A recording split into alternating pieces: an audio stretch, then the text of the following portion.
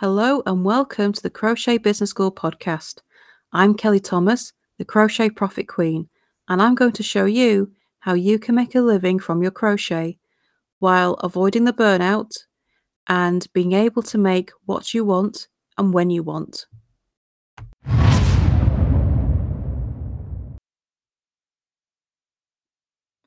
Where can I sell my crochet patterns? Well, for this one, you have tons of options. And it really depends on which site suits you. So you should always sell your crochet patterns on a third-party site.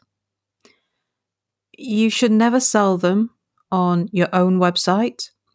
You should never sell them direct through social media like Facebook or Instagram. And that is selling them as a PDF. If you're selling them as a paper thing that you post out, that's absolutely fine. But the reason you don't sell them directly through your own site or through your social media is because of a pesky little law called VAT. Now, this is something that you have to charge the world over. It's an international thing, as far as I'm aware. But what it means is that for every product you sell, for every pattern you sell, you have to pay VAT to the country it's sold to. And, I mean, this comes into boring legal jargon, but the crux of it is that every single digital product sold has to include VAT. For physical products, selling what you make, this doesn't apply. It does eventually once you are selling over a certain amount. So I'm not sure what it is, but it's thousands of pounds a year. But for patterns, it's from sale 1. So that rule for physical products doesn't apply. And you do have to pay it. But this is where the issue of patterns, digital patterns comes in, is because digital patterns can be sold in any country in the world. It doesn't matter what country you are in. It only matters what country your customer is in. And if they want to buy an English written pattern from you, they can do so. You don't have to worry about postage. You don't have to worry about borders. It's the internet. It's delivered instantly. So the site you sell your PDFs on has to be VAT enabled, which means it deals with it for you. Trust me, you do not want to deal with it yourself. That's just a headache and a half. Let somebody else deal with it for you. And so that's why you should sell on a third-party site. I mean, maybe you want me to go into more detail on that, but for the purposes of this podcast, I won't. But it's something you do need to think about. So, sites like Ravelry, Etsy, Lovecraft Designers, these will deal with the VAT for you. There are many more. I will talk about more in a minute. But these are kind of the big 3. I mean, Ravelry is a site that was created specifically for selling patterns, digital patterns. It sells patterns for crochet, knitting, cross-stitch, looming, I think, and a few others. But it was created specifically for the sale of patterns, which makes it a customized site. It's the most well-known, and its fees are fairly low, which is a bonus. Personally, I sell everything on Ravelry. It also makes it easy to update your patterns. So if you have an update that you want to send to your customers, you load the update and it asks you if you want to send the update to all your previous customers, and you just click yes and it does it. It's not so easy to do that on other sites. Ravelry is great for that. But Etsy does it as well. Etsy is VAT enabled. It will deal with it for you. And you can load up your PDF and you sell it in your shop like you would a physical item. It works pretty much the same way. Lovecraft Designers. So the yarn selling site Lovecrafts also allows you to have a designer site where you can advertise your patterns on there.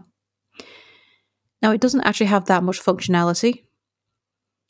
You pretty much load your pattern, write a description, and off you go. But it does let you import everything from Ravelry. And the thing about having patterns is that you can sell on multiple sites. There is no reason why you have to stick to one selling site. Because the thing about patterns is you're selling the same file over and over again. So it doesn't matter if you're getting multiple orders from all over the place. It's all done automatically. Your customer buys the pattern and the site deals with the delivery. It sends the pattern straight to your customer's email. You have no involvement. There is no need for you to get involved with the process, which makes it so easy to then sell on multiple sites. So the three I've just mentioned, Ravelry, Etsy, and Lovecraft Designers, are the three I sell from. Out of the three of them, Ravelry is more profitable, but I get more random sales from Etsy. When I say random, I mean I'm not sending the traffic to those patterns. I don't send my traffic to Etsy, I send it all to Ravelry. So on my social media, on my blogs, all of that, I send all my links to Ravelry because the fees are cheaper. So my traffic goes there. However, I still make plenty of sales on Etsy because I get found in search results. Etsy ranks higher in search results than Ravelry does. And from search results, I mean Google and Etsy's own search engine. So there are benefits from being on both of them. And why Lovecraft Designers? Because they have a button that means you can transfer all of your patterns from Ravelry to Lovecraft Designers. So why not? It takes 5 minutes. It's just an extra thing for me. I don't make many sales from Lovecraft Designers. I might get the odd one here or there, but because it's so easy to set up from Ravelry, why not? Hey, it's just an extra site. Every little counts, as they say. So why not? There are many other sites as well. If I wasn't using these three, the next one I would consider is Payhip. That one sort of acts as your own little website. You can customize it a lot more, and there's a lot more options. And if you want to play around with also having courses, a blog, a membership, you can do that on Payhip as well, without having to deal with your own website. And they deal with VAT. So if you don't yet want the hassle for your own website, but you want something a bit more customized and personal, Payhip is a great option. But there's other sites as well. You could use Shopify. You can use Makerist. You can use Sendowl. You can use Ribbler. They're all VAT enabled, so that takes that headache away. And they're all getting more well known with the big two being Ravelry and Etsy. But it really depends on what suits you, because we all find different sites easier to use than others. You know, what suits one person will not suit another. But all of these they're basically free to use. So if you want to just go and have a mess around and see if it suits you, you can do that. You can set up an account and go see how easy it is to upload your patterns, get a description up, get the PDF uploaded, take a look at their fees, take a look at how the pictures are loaded, take a look at the reviews for them, and if people are getting sales through search engines or they're having to generate the traffic themselves. For me, that's a big one, because I prefer to rely on search engines than I do my own traffic. Why? Because it's the long-term lazy option. It's great. I can get it set up so it's all optimized to be found in search engines and just leave it. It sells itself that way. Far more profitable. But you can generate your own traffic as well. But these sites you have to explore. There is no one size fits all. Different sites will suit different people, and what suits you will not suit another person. So this is a personal decision. But it doesn't have to be one or nothing. You can choose a main site that you send your traffic to, and then you can add your patterns to other sites as well. There is no reason why not. It just depends on how many you can manage, because each platform does need a bit of attention. You do need to optimize each different platform. You have to give us slightly different information for each platform. Of the three I use, Ravelry takes the longest to load a pattern, but because it's the biggest crochet pattern selling site, I have to be on there. And I would definitely recommend you being on there as well, because it's the most well known. It generates its own traffic, the fees are fairly low, but it's kind of, if you're a pattern designer and not on Ravelry, it's a bit odd. It's one of those things. Etsy I use because it is great for being found in search engines, but a lot of pattern designers are not on Etsy because the fees are higher and you have to pay the listing fee as well. But for me, it's like, why not? It's working for me, so I'm on there. But that might not suit you, and that's absolutely fine. It's just as long as you know why you're picking a site. Don't just pick one because someone says, oh, this one works for me. Great for them, but it may not be the best site for you. You do have to go and explore and do some research. It all comes down to personal preference. Some of these sites, they are not getting picked up in search results. I very rarely see search results for patterns coming from Ribbler or Makerist. They're not as well known. They're not as well established as Ravelry or Etsy. But that doesn't mean you should dismiss them. If you're prepared to send your traffic from your social media posts, from blog posts, from wherever, to that site because it works for you, then go for it. It's all down to what works for you. Definitely go try it out, because selling patterns is as cheap as chips.